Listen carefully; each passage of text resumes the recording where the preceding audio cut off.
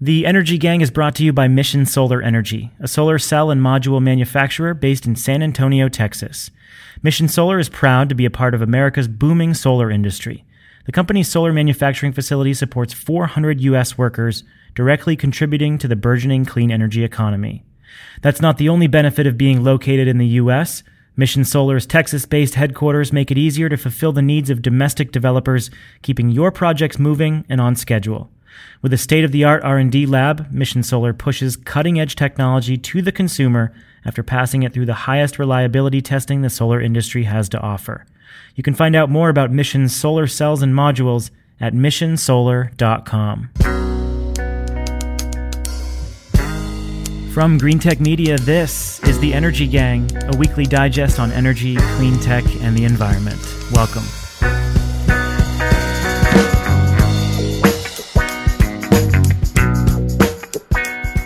I'm Stephen Lacey, coming to you mobile this week from our conference room at GTM Boston headquarters. Thanks for joining us.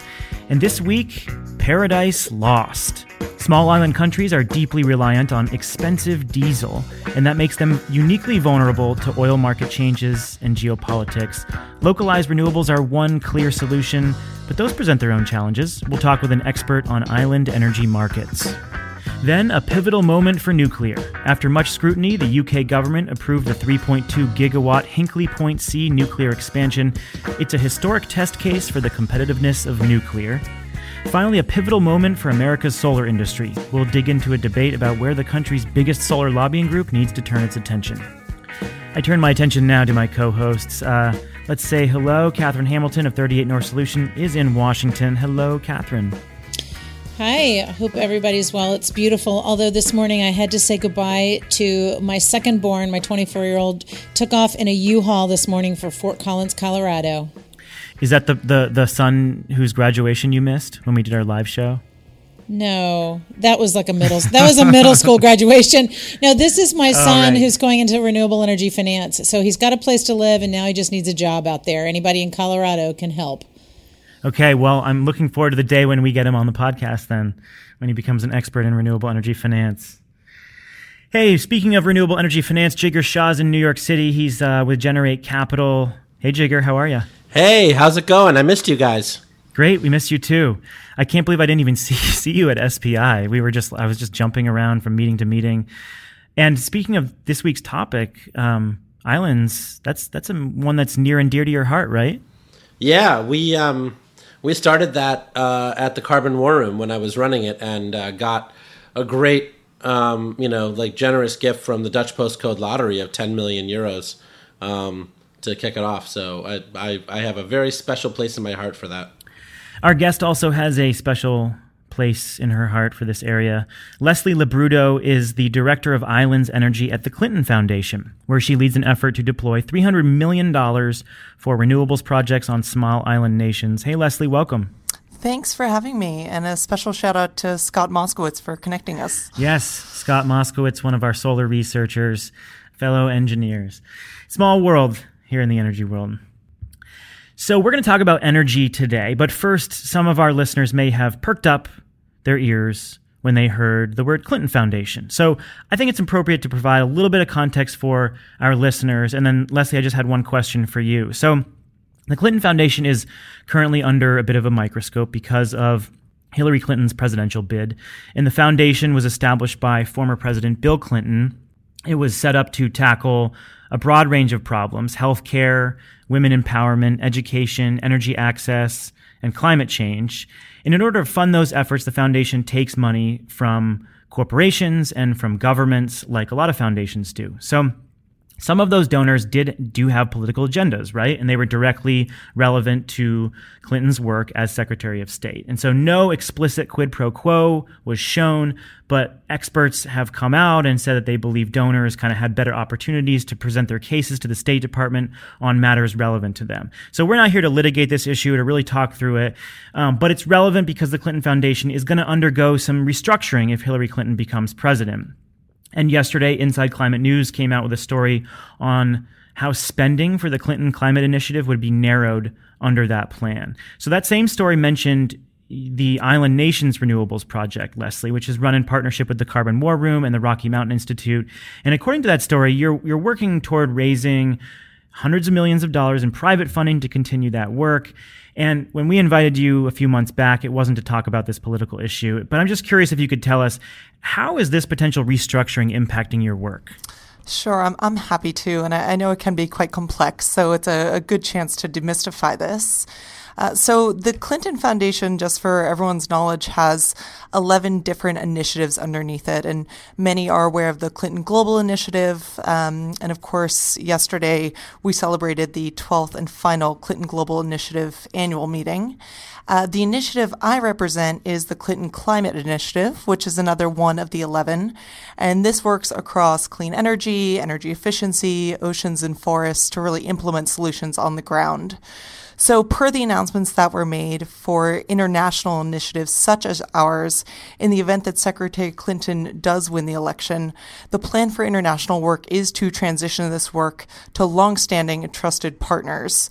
We're working on identifying these partners, and our work would only be transitioned after the election, pending the outcome.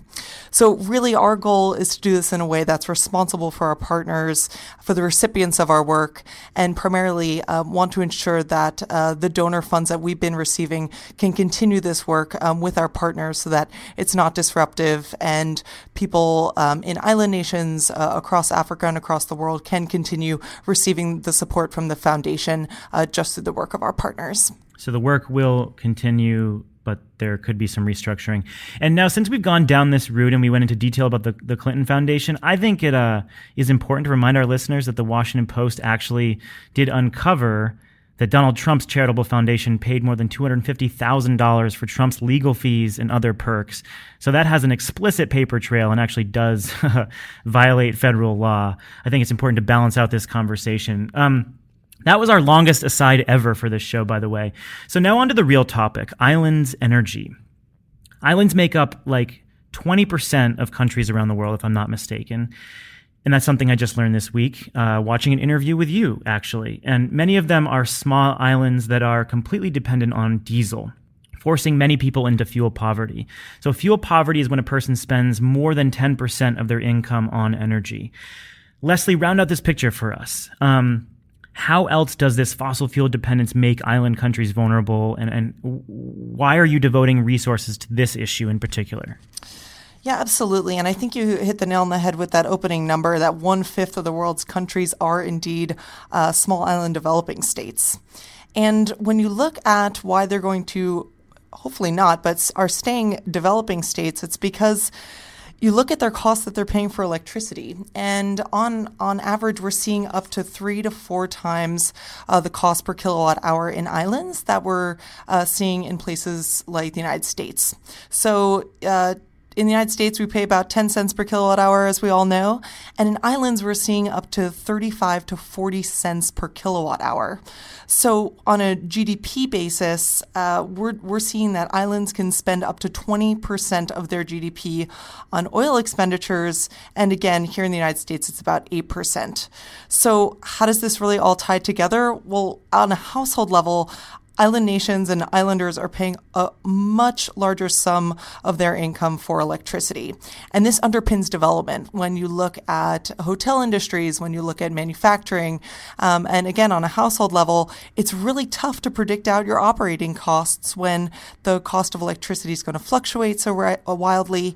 And you're just still looking at imported diesel as your primary fuel source. Again, 95 to 99% of electricity generated on islands is from imported diesel, thus causing a pretty much a conundrum when it comes to how these islands can develop into stronger economies. I read a really interesting stat this week that Jamaica spends more money on fuel than it gets from revenue from tourism. That's a pretty stark stat. I didn't realize just how much these island nations were paying for energy. I mean, I guess I did because I know that they're so dependent on diesel, but that's a pretty stark stat. That's absolutely right. I mean, I travel to islands quite often. I'm considering myself one at this point, and an islander. And to be honest, it's you speak with taxi drivers or just, the average Joe on the street, and it's such a struggle. I mean, sometimes a fourth of their income is going to pay the bills just to keep the lights on from a utility perspective. So one of the things that I figured out when I was at the Carbon War Room was that this is often just purely political. Right. I mean, there's a lot of technologies that you can deploy that have quick paybacks and really can reduce the cost of power there. I mean, we brought GE and Siemens in with the Cambridge Energy Research Associates to map out entire new electricity grids for Aruba, St. Lucia, other places. But getting these deployed, 5 years later, has been very difficult. That's spot on when it comes to stakeholder engagement. I mean, you often have conflicting agendas. So we start with the government, and you have a Ministry of Energy who might say, hey, we're going to be 100% renewable by 2020. And meanwhile, the utility is sitting across the table simply rolling their eyes, saying that's technically and quite honestly, economically not possible. So, the utility is looking for reliability. They're looking for cost containment. The ministry is looking for energy independence. And when you don't have aligning visions, then you're going to get stuck at a stage when you're never going to see steel in the ground. So I think it's right. I mean, you're talking about governments that may not have the most up-to-date data, and then utilities that have a lack of data, and then to think that a project is then going to move forward and actually be cost competitive and result in rate reduction is virtually impossible. And this politics issue stretches to geopolitics too. So Venezuela has long supplied Caribbean islands with cheap oil. And that has become a challenge for Venezuela because of low oil prices.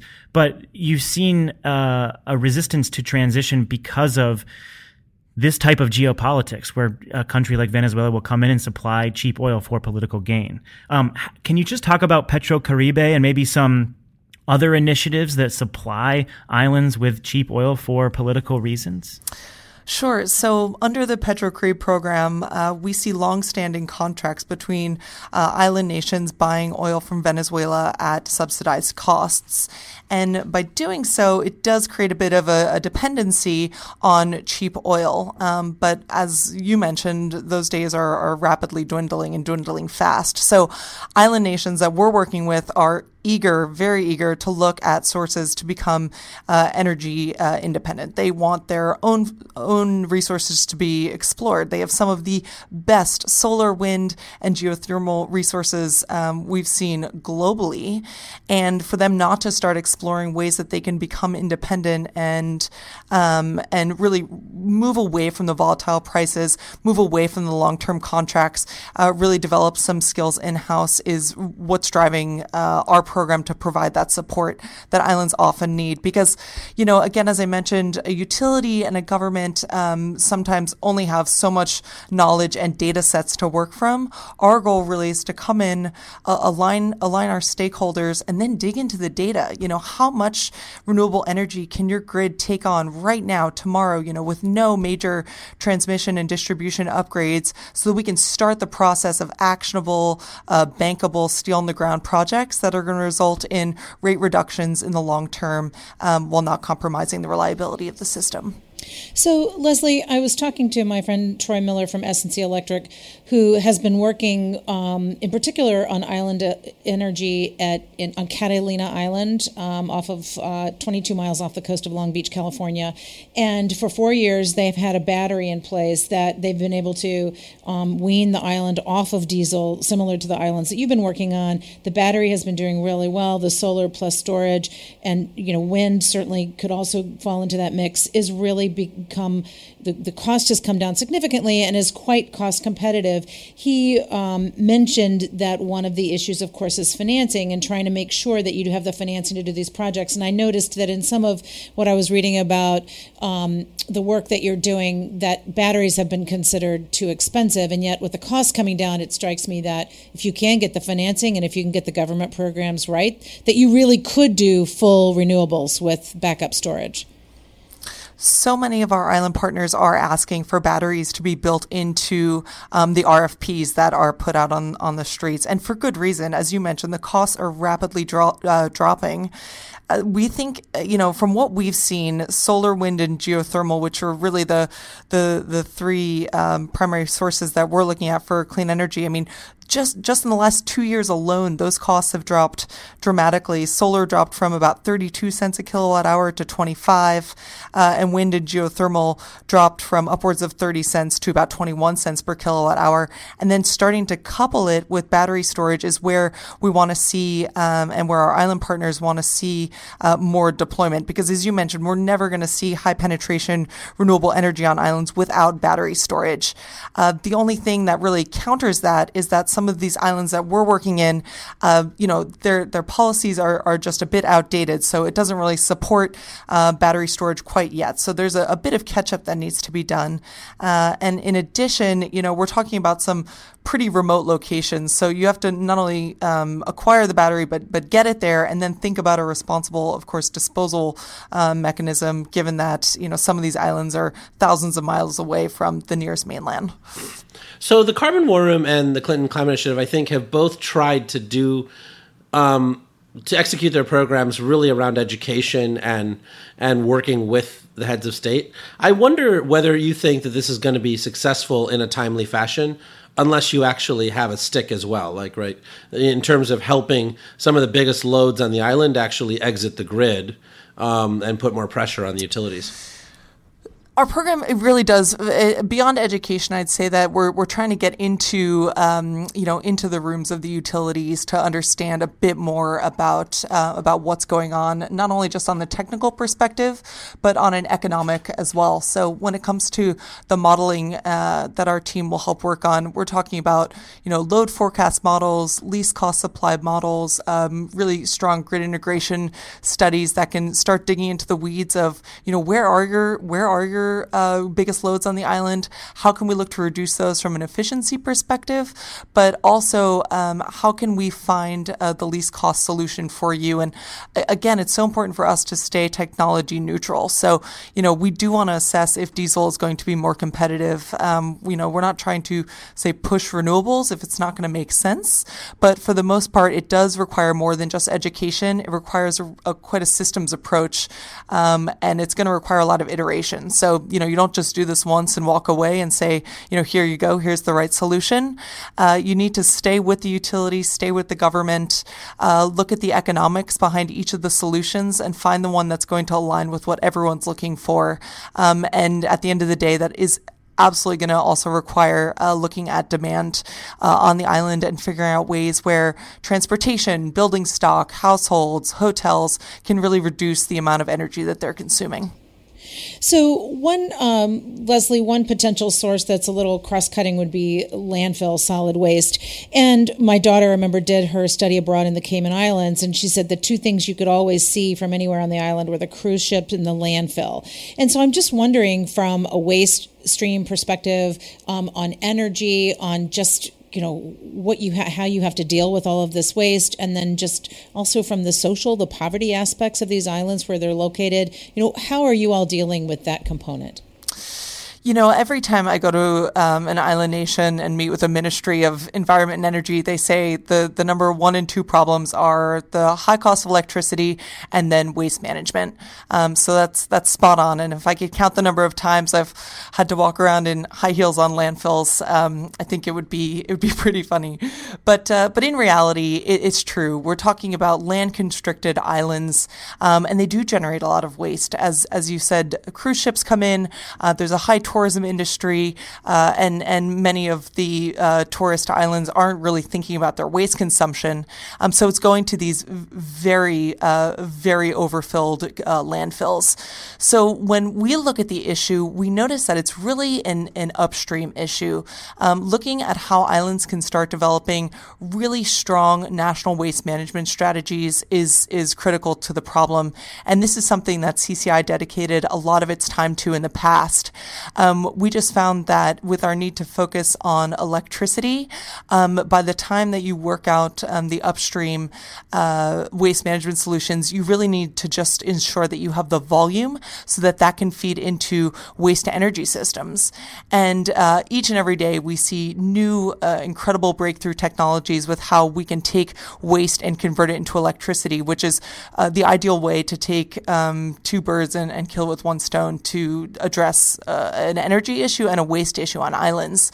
And fortunately, there's some incredible partners that we have working on this exact issue, such as the World Bank and the United Nations Environment Program.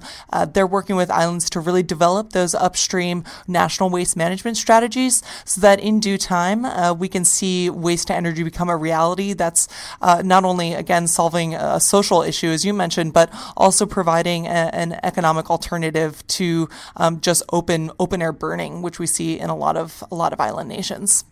We had a pretty good conversation recently about energy access.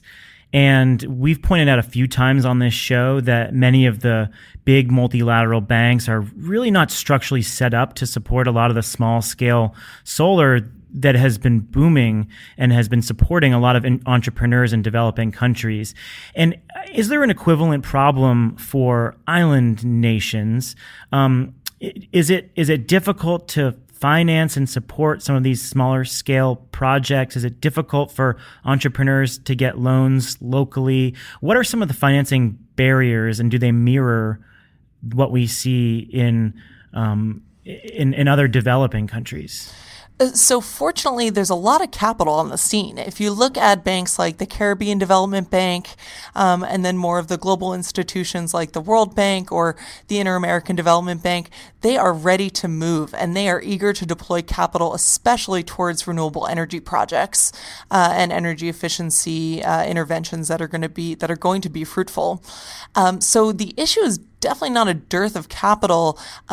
It's that there's just simply not enough well-developed, high-quality bankable projects to invest in at the pace that they want to deploy capital. So our goal is to try and just increase that pipeline, make sure that we're de-risking projects so that when they start doing their diligence on these projects, it's not something that was developed by a cowboy who came in and said, these numbers look great, give us a loan.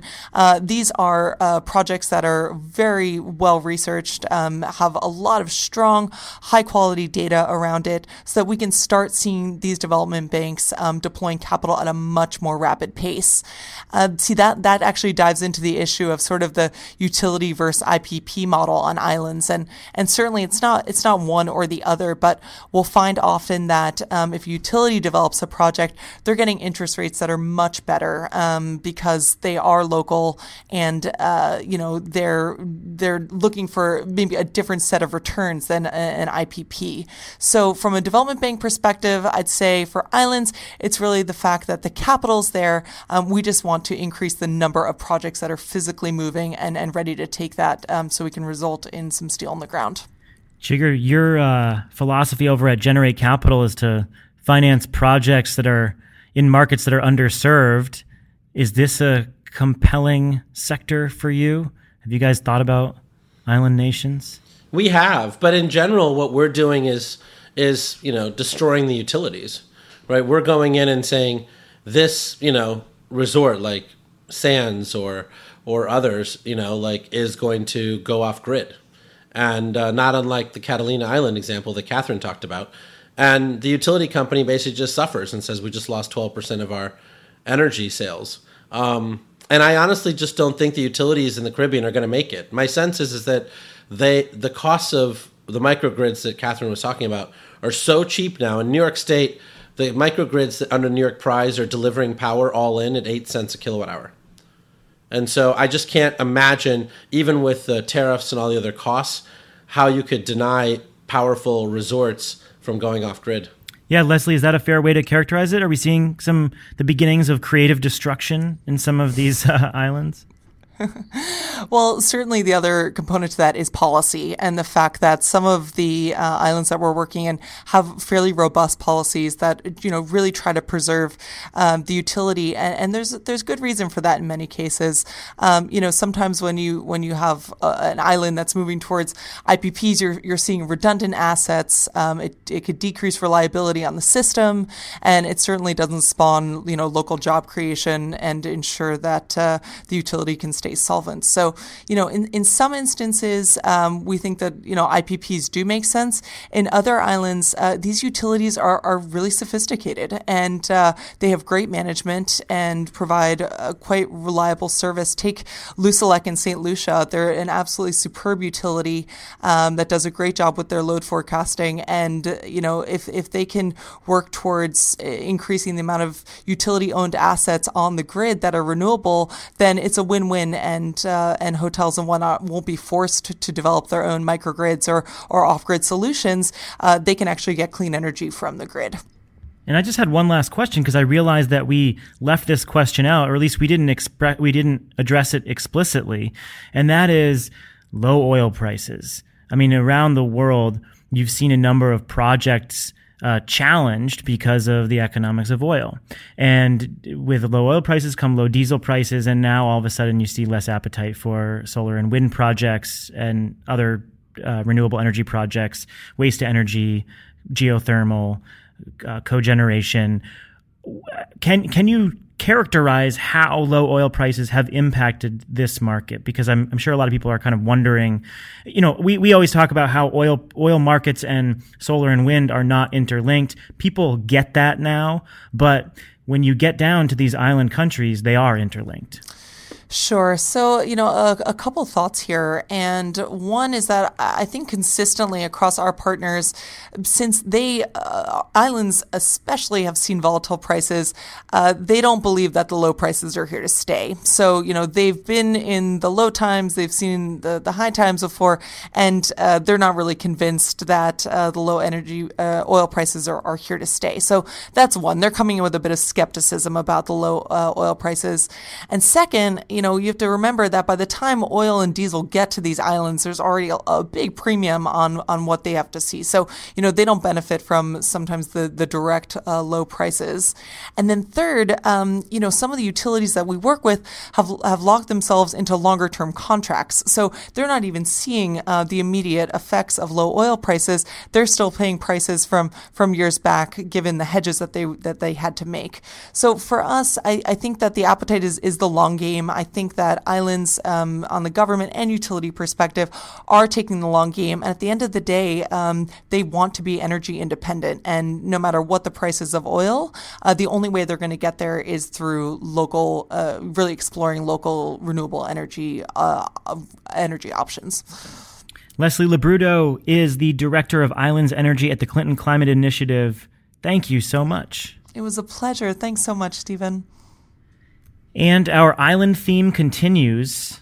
Now we're just talking about a much bigger island and a much bigger and more controversial energy project. The UK government decided last week to approve the Hinkley Point C nuclear project, that 3.2 gigawatt plant that's going to cost $23 billion US dollars to build. It's being built by the French government-owned mega utility EDF with help from Chinese government-owned China General Nuclear. The UK government itself will buy the power at a set price over 30 years. This is the UK's first nuclear plant in 2 decades. And after yet another review, new Prime Minister Theresa May threw her support behind the project for both economic and climate reasons. But the decision to finally approve the project after 9 years of debate drew wide condemnation from experts and economists across the spectrum. The project is too expensive, and the energy markets are just too uncertain for this project to make any sense, they argued. Here's a quote from Michael Liebrick's scathing piece from this week. Hinkley throws a hugely expensive life belt to the drowning French nuclear industry in its overpriced, overcomplicated, overregulated 1970s technology. History will judge Theresa May harshly for not killing this train wreck of a project when she had the chance. And if you'll remember, Michael Liebrick was on the show a while back. This isn't exactly a lefty. This is a pro-market guy who has tracked financial deals in renewables for a long time. So this is not necessarily a party lines issue. So is it as sad as Liebrecht and others claim? Or seen another way, is it a strong sign that the UK is serious about a diverse low-carbon energy mix? People are debating this now. Catherine, this is just an incredible test for nuclear now. Would you agree with that? Well, I think it's a test for that particular technology of nuclear. And if you only take one metric, decarbonization, and it remains static, then yes, it will help decarbonization in real numbers. However, there's sort of three big buckets of controversy with this.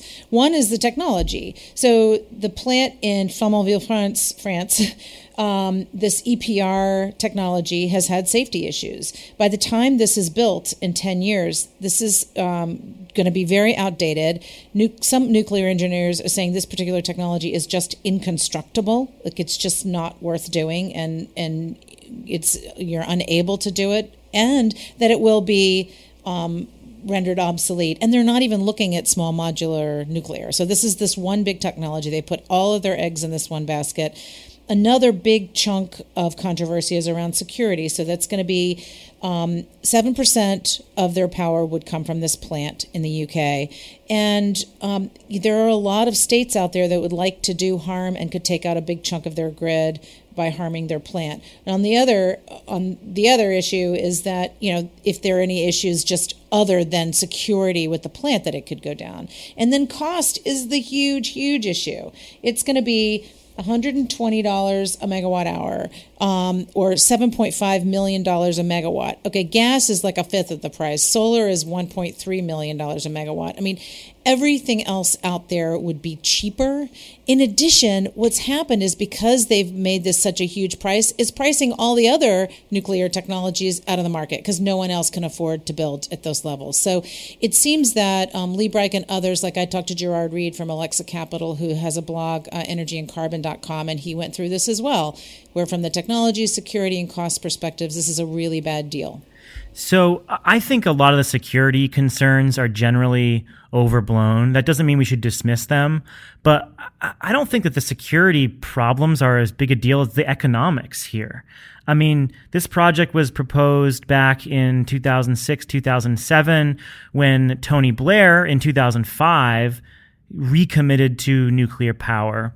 EDF proposed this project in 2007, and they said, "Oh, we'll have it cooking Christmas turkeys by 2017, I think they said it was." And now this project is not going to get built by at least 2025.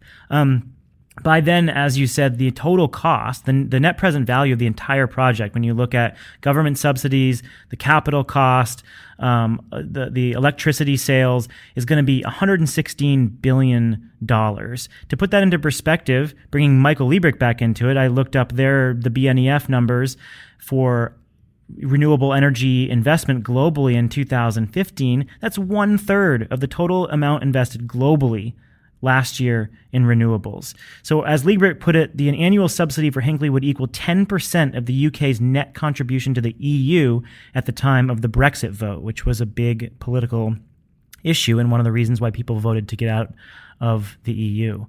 So anyway, the economics really stand out for me here as an argument against this project.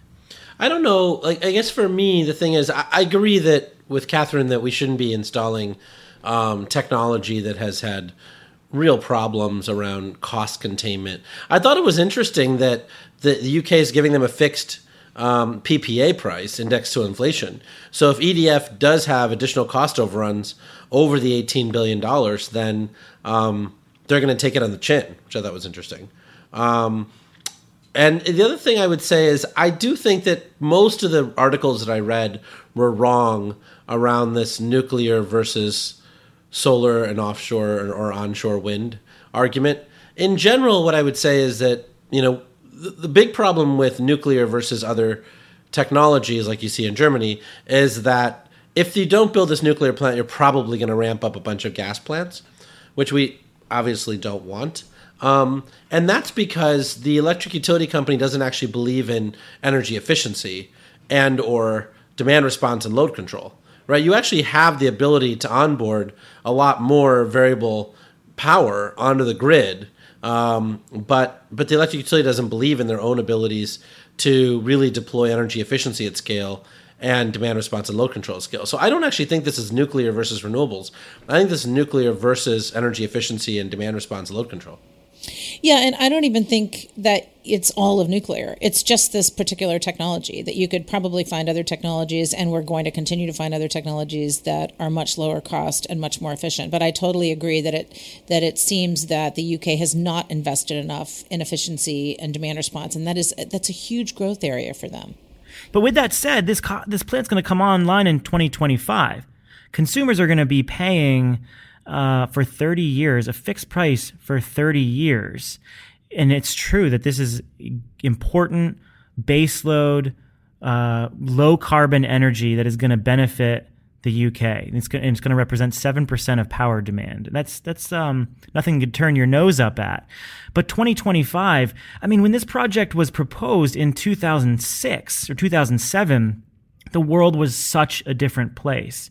Imagine the world in 2025, given how everything is changing. So when you look at when this project does come online, I do think it is a Hinkley Point versus renewables and storage. Yeah, I mean, I get why people pit nuclear versus renewables, but as we've said in the podcast before, nuclear and renewables really aren't competing with each other. I mean, they just really aren't. And I think Catherine's right. This technology that they've chosen is a technology that everyone knows is very expensive and will not get cheaper, right? And so it seems like if you're going to spend 18 billion, 90 billion pounds over 30 years, that you'd actually pick something that was more innovative and cutting edge.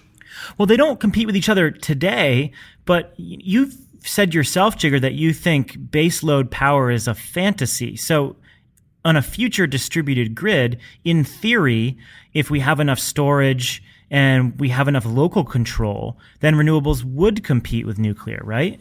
Yeah, but the challenge that we have right now is that is being held up by the fact that the electric utility companies haven't upgraded their grid operation software. So electric utility companies, even if we gave them a lot of solar and wind, plus battery storage, demand response, and load control, literally don't know how to manage it. And they basically discount it by 80%. When you look at the 50,000 Nest pilot that SCE just signed up with Nest, I'm sure that SCE is saying, well, if it works, great. If it doesn't work, fine, but we're not counting on it to, provide reliability to our grid. We've spent a lot of time talking about why people are against this project, and let's talk about some of the supportive arguments. So Theresa May, I think, has just shown a commitment to decarbonization post-Brexit vote. And there were a lot of political and economic uncertainties after that vote. And she has doubled down, I think, with the support of this project has shown, whether you disagree or agree with the approach, has shown we think the UK needs more low carbon energy, and we're going to put support behind this project because, many billions of pounds have already been invested in it, and we think it's important. I agree with you, Jigar, that if this project were not built, then a lot of gas plants would probably get built. And James Murray over at Business Green wrote a pretty strong piece this week explaining why he's cautiously supportive of the project. And he said, look, I think that there's a lot of economic challenges here. I kind of disagree with building out massive nuclear projects like this on an economic basis, but you would probably fill in this gap with a lot of fossil fuels. And he thinks that it is a good political sign that the government's still backing low carbon energy. And then just finally, from a political perspective, I do think that it's a good story to tell, and that it tells the Chinese and others that the UK is still a good place to do business post Brexit. And that's been a very touchy issue. So, as I mentioned in the intro, China General Nuclear, a state-owned Chinese company, owns a 33% stake, and there was a lot of pressure from the Chinese to get this deal passed. So it's telling others that, you can do business here in the UK. Yeah, honestly, Stephen, I think that saying that the UK is still good with a low-carbon future is a pretty low bar, because I think most people think that. It's just this country that we're having trouble with our own U.S. Congress, but I think that is something that from peer pressure alone and from signing, the pressure to sign the Paris Agreement, that's something where, most of the world is headed. This is going to get built by 2025, maybe later.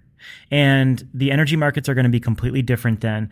But more importantly, around the middle of the decade, we need to build massive amounts of low carbon energy before then.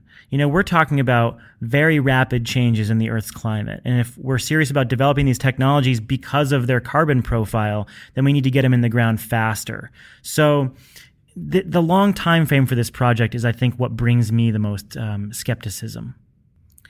On to the last subject. It is a touchy one in the solar industry, one that brings some politics with it, and one that brings some strong opinions, as I'm sure Jigar will provide us. The subject is the future of the Solar Energy Industries Association. We brought this one up after Ron Resch left as CEO. Now we're bringing it up again. That's because of a fresh debate which materialized in a series of articles on GTM. That debate is reigniting passions about the future of America's national solar lobbying group. Jigar and Barry Cinnamon wrote a column asking SEIA to restructure itself and to put more attention on states and give voice to smaller installers. They're even petitioning SEIA to make changes. And then shortly after, SEIA board chair Nat Kramer countered, saying that the organization needed to encompass everyone, including utilities and big solar companies, as this space gets increasingly diverse and complex. Jigar, what material? Why did you write this letter? What were you asking for? Well, I am not on the board of SEIA, and I haven't been on the board of SEIA probably since 2009. But I just kept getting calls from major residential players, major commercial rooftop players, basically asking me where SEIA was. And the straw that broke the camel's back is that we realized that there was a very likely chance that all of the DG players were going to not renew their membership in SEIA next year. And so Barry and I were like, look, man, let's write an article that is very sort of middle of the road and, not super controversial to be able to force people to have this conversation, because I agree with Nat. Nat, by the way, privately told me the same thing. He said, yeah, we thank you for writing that letter because it started conversations that may end up resulting in a compromise at the October board meeting. Otherwise, we probably would have broken into two organizations. As far as I can tell, people weren't all that receptive to it, though. I mean, at least organizationally, they were kind of... Well, SEIA's not accepting. Yeah. I got the sense that people were mostly upset about the petition itself. So what were you calling for in the petition? Well, in the petition, we were calling for a couple of things, right? One is basically making sure that there's a recognition, and Catherine, I'd love your sense of this, that pretty much every piece of legislation passed in the United States around solar was passed with distributed generation votes. It's, legislators and others who actually want to put solar on their house or their mother's house that actually, got them to switch their vote. I can tell you Sarah Baldwin will say that very clearly in Utah. Matt Baker will say that very clearly in Colorado. But 75% of the compliance for those laws have come from utility scale solar. So my sense is there's actually a 1 + 1 = 4 arrangement here where I think the utility scale guys should, understand that they're passing laws because of the DG guys. And the DG guys have to understand that the utility scale guys probably at the federal level are not going to lift a big finger and find some sort of compromise. Having been in the middle of the ITC battle with helping a company that was doing CNI and grid scale, so some of each sector, not necessarily residential. I mean, we had every single person calling every member of Congress, anybody who worked there, anybody who lived anywhere near it, anybody who had it installed. I mean, it was a huge effort. I would not limit it to the rooftop folks. Now, that's the best way to get numbers on DG and getting people to engage congressionally. So, yes, you do have the numbers there, but I think everybody pitched in on this. I think it would be I think we do need to pull everybody together. I think it would be a shame if, for some reason, the larger scale broke away from the DG, only because this industry is just not big enough. We really need to pull together. I do think that SEIA needs to do more on wholesale markets. They need to engage more in FERC to make sure that DG and large scale can participate in those markets. I think they need to do more. I think SEIA needs to do more on solutions analysis, like rate design. Right, which they deliberately... really analyzing things. But they deliberately don't have a point of view on that, right? And I think you misunderstood me, Catherine. I'm not talking about the ITC. I was talking about state-level policy. I mean, no one is signing a PPA for 20 years for a utility-scale project because it's cost-effective.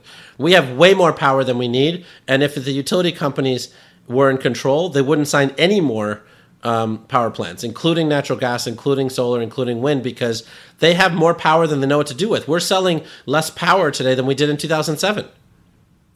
Well, we're a little off track here, and I want to get back to SEIA's priorities, which, I think we can all probably recognize that they're in a hard place here. Like, they need to bring in member dues.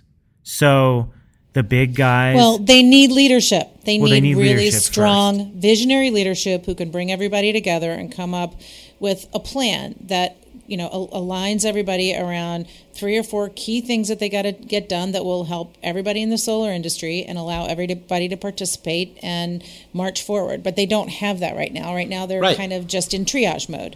And that's what we're asking of them. One is make sure the executive director actually has real DG bona fides. 2 is make sure that SEIA actually takes the mantle on education. And then the third is actually figuring out how the state SEIAs actually have a real governance role within this federal SEIA. Because if you're like, Trinity Solar, for instance, in New Jersey, where you're doing, I think they're doing 70,000 residential solar systems a year, they are not going to join SEIA because they're only in New Jersey. So they're members of MSEIA, where they're working on state level work. But what you're finding is that, they don't want to join SEIA because they have no voice there. The solar industry has dealt with this for a long time. There have always been fractures within the industry. So this is not really anything new, but we are going through a pretty major transition within the solar industry and in market design. So it's far more acute this time around. With that said, in talking to people at SEIA, it's very clear they recognize this shift needs to happen. Whether or not they see it exactly the way you do, that's unclear. And I think, they recognize that they need to bring in the big players. They need to make sure everyone has a seat at the table. They're not ignoring this. I don't want to make the premise of this conversation that SEIA is somehow ignoring this conversation. No, I completely agree. But I think that what most people don't understand is that there are 300 solar installers in the country that have between $5 million and $200 million of revenue a year who are not members of SEIA. And they have been solidly profitable for the last 5 years. And those people are the ones that Barry and I reached out to. And we got them really deeply involved in signing the petition and other things. And we're going to do a trade, right? The trade is you guys are free riders, and you have to actually put up $25,000 a year in membership dues in the local state SEIAs because that's where you guys care about things. And what we want to do is to transform Sean Gallagher's group away from lobbying at the state level into sort of an ALEC-type organization at SEIA, where they're supporting the state SEIAs with, policy around net metering or interconnection or all these other things, right? And but that wasn't happening because the SEIA staff basically only work with their board members. They have no desire to work with the 200 people that aren't members of SEIA.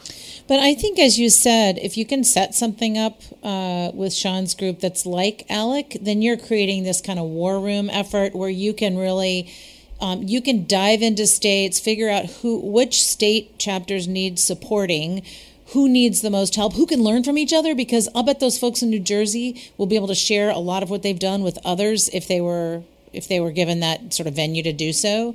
So maybe have something that allows for that cross-fertilization and for really quick deployment when something pops up in a state that someone needs to react to, make sure that those state chapters and their allies get the resources that they need. Yeah, I agree. I mean, I think that what Barry and I were trying to do is take the pressure out of the pressure cooker. This was going to explode in a big way at the end of the year.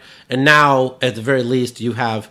we talked to most of the board members of SEIA. They recognize fully this is a problem. They recognize that they actually haven't taken any actions to solve it.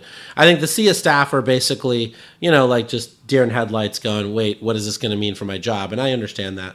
But, we're now having, conversations on the side, and people are actually trying to figure out how to solve this. Now, they may not solve it, and in the end, you may end up with the the worst case scenario. But at least now you actually have a real dialogue that's outside of the 40 people on the SEIA board. I do not envy SEIA's position.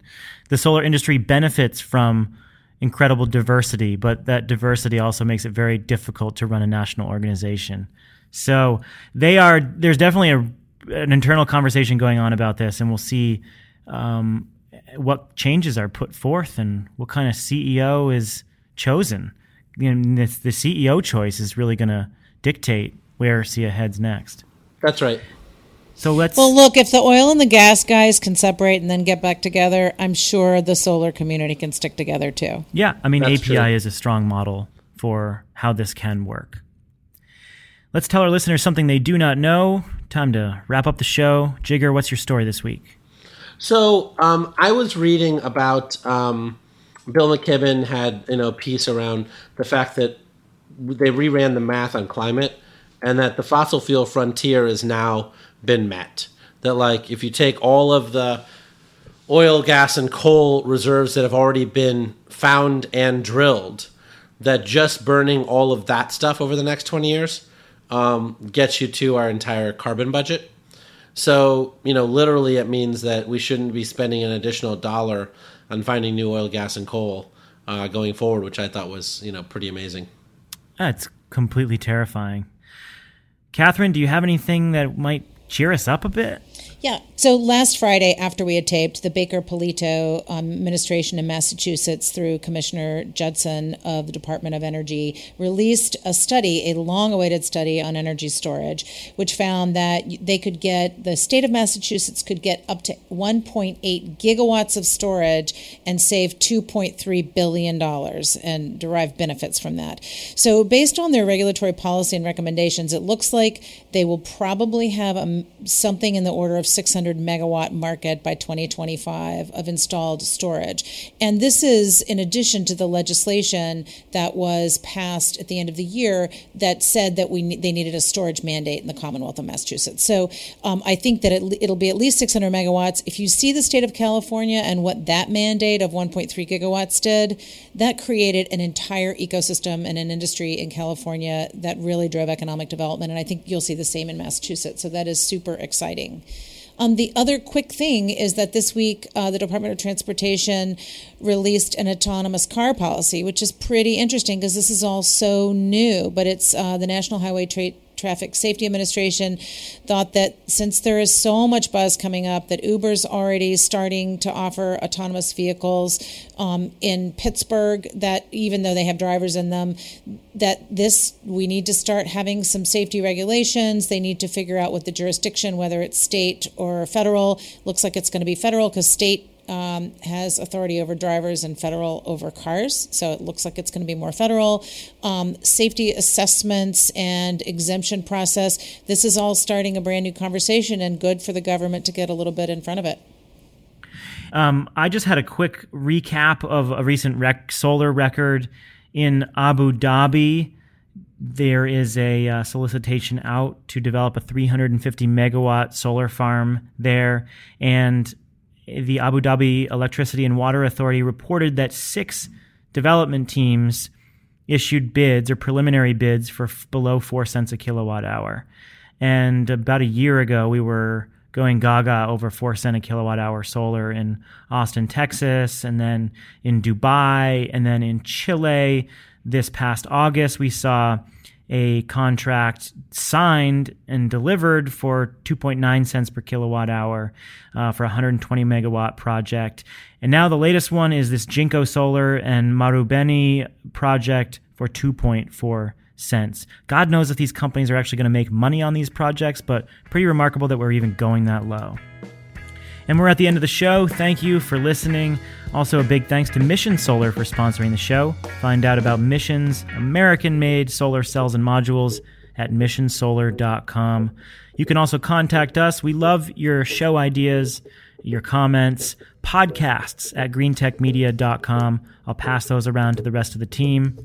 And subscribe to us. You probably already do, but if you don't, get on it. Pretty easy to find us anywhere, and of course at greentechmedia.com. With Catherine Hamilton and Jigar Shah, I'm Stephen Lacey, and this is The Energy Gang, a production of greentechmedia.com.